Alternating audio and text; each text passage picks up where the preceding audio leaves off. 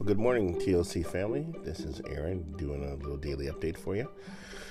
Hope you guys had a good day yesterday, and if you didn't, who cares? It's in the past. And let's move on. Let's make today an awesome day. We've been talking about that all week. Seeing the good. Seeing the good in yourself, seeing the good in others. And as you begin, and that starts with seeing how God sees you, and the way you see how God sees you.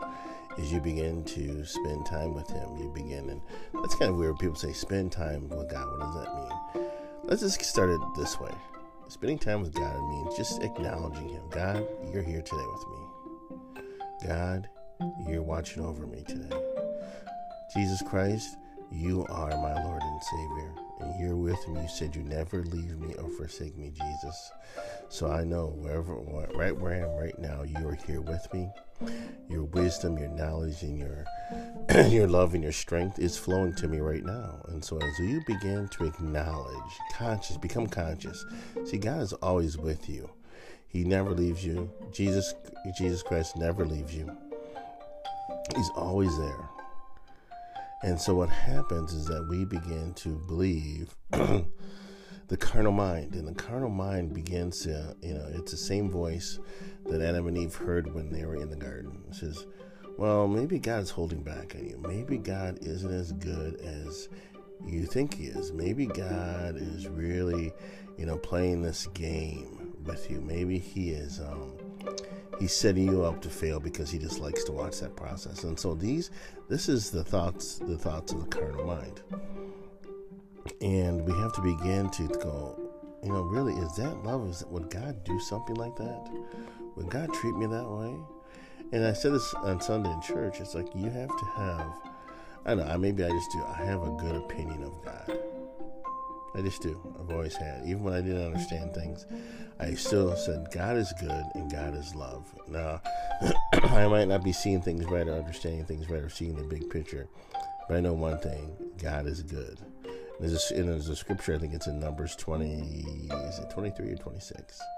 It says, God is no man that He should lie, so God can't even lie. So everything God does is for a benefit for all of us. And so what's happened is that there's this liar that's gotten to our minds, and his name is Satan. We want to call him Lucifer or whatever, Satan. And he's the one that always, you get the whole devil's advocate. Yeah, he's the devil's advocate. He is the devil. And so he sits there and puts doubt in your mind. And then he tries to show you circumstances that are supporting that doubt. And then what happens, because we haven't spent time beholding Jesus. I'm not talking about reading scriptures. A lot of people read scriptures and still are full of fear and doubt and insecurity. So I'm not talking about that.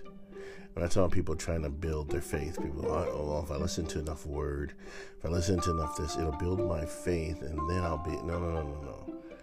If you ever look up faith in the Greek, faith is a gift from God. God gives you faith. You don't develop your own faith. And even in Romans 12:1 and 2, where it says, renew your mind, if you look at the Greek word for that renewing, it means let God renew your mind.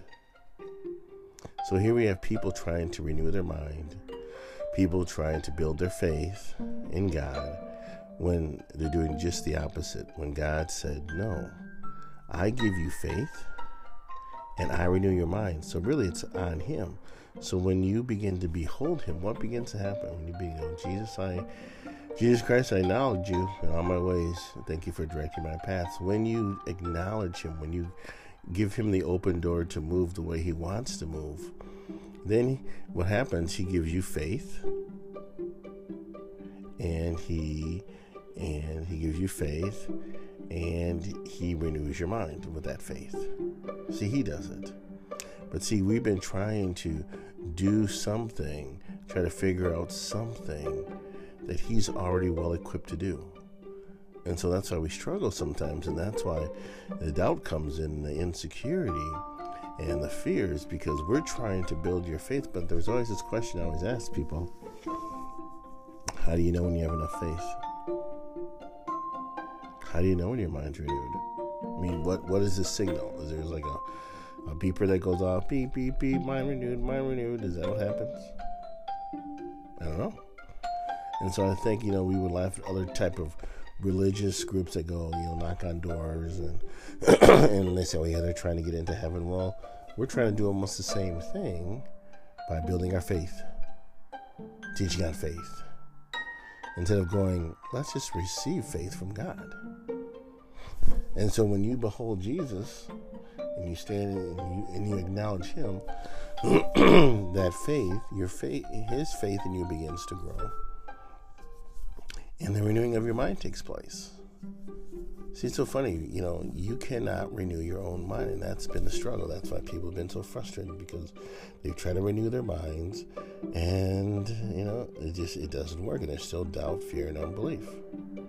So the thing is to let God do it. And to let God do it, you got to spend some time with him. And people call it prayer, but I don't like to call it prayer, because when people think of prayer, it's sitting in a room or in the dark, praying, or in a closet, some people would say. And it's not, prayer to me is something that we do every day when we interact with God. It's just like, hey, God, what's up? What's going on? You're in a situation at work, and he begins to talk to you about it and how to see it the right way, and how to function with your boss, and how to function with the people at work. I mean, it should be, it's amazing. We should all be like Joseph in our workplaces. We should always be Joseph, because Joseph was always in communion with God. He had a good opinion of God, because you can even see it in, when he tells his brothers in the story that who he is. And he tells them, don't get mad. Don't get mad. God did this to save you. I mean, and Joseph goes, I went through all this persecution because to save, other people's lives. And that is being a true servant, when you lay down your lives for others, just like Jesus laid down his life. And Joseph was the type of Jesus. And we see that where Joseph had a good opinion of God, because all the things he went through in his life, he could have been really bitter at God. But because he had a good opinion of God, and because he had fellowship with God, he knew God was working him into this situation. And the same thing true happens with us. When you begin to realize that God loves you, and that God gives you faith, and God strengthens you, and God encourages you. It's not you trying to encourage yourself. It's not you trying to build yourself up. It's not you trying to put yourself in some type of place of faith or grace or whatever you want to call it. No, as you spend time with God, little times, start with 5 seconds during the day. Lord, I just acknowledge your presence. Turn on some of your favorite music driving to work. Christian music and the worship music that's singing about him. Not any unbelief thing like, oh, Lord, don't leave me. Lord, I'm so broken. Yeah, we are all broken when we went to the cross, but you're not broken anymore. Christ lives in you. You're whole. You're complete. You're renewed. You're a new creation in Christ Jesus. You're not broken anymore. You're a new creation. I get tired of people talking about, I'm so broken, God's going to break you. I mean, it's just like you have a poor opinion of God. God doesn't want you broken. Did you ever see Jesus broken? Yeah, one time on the cross. And he broke, and we all broke at that time with him. And now we all have been transformed into new creations in Christ Jesus, like it says in 1 John 4:17. As he is, so are we in the earth. And so, let's explore that. And how do you explore that? By looking to Jesus. And letting him remove your fears, your doubts, your insecurities. Let him remove them. Let him renew your mind. But it comes through not by church attendance, not by serving, doesn't come by giving, none of all those things that we've been told. It comes by you sitting before your Lord, your God, and your King. Like we've been talking about in Luke with Mary and Martha. What did Mary do? She sat and absorbed Jesus' revelation. What you need to do today and every day and throughout the day, absorb his revelation. How do you do that? Just like what I said. Jesus, today I am absorbing all your revelation, all your wisdom, all your knowledge. I receive it by faith. What does faith mean? God is giving you. He gives you faith. So when you say I receive it, he gives you the faith to operate in it. So that's all I got for you today.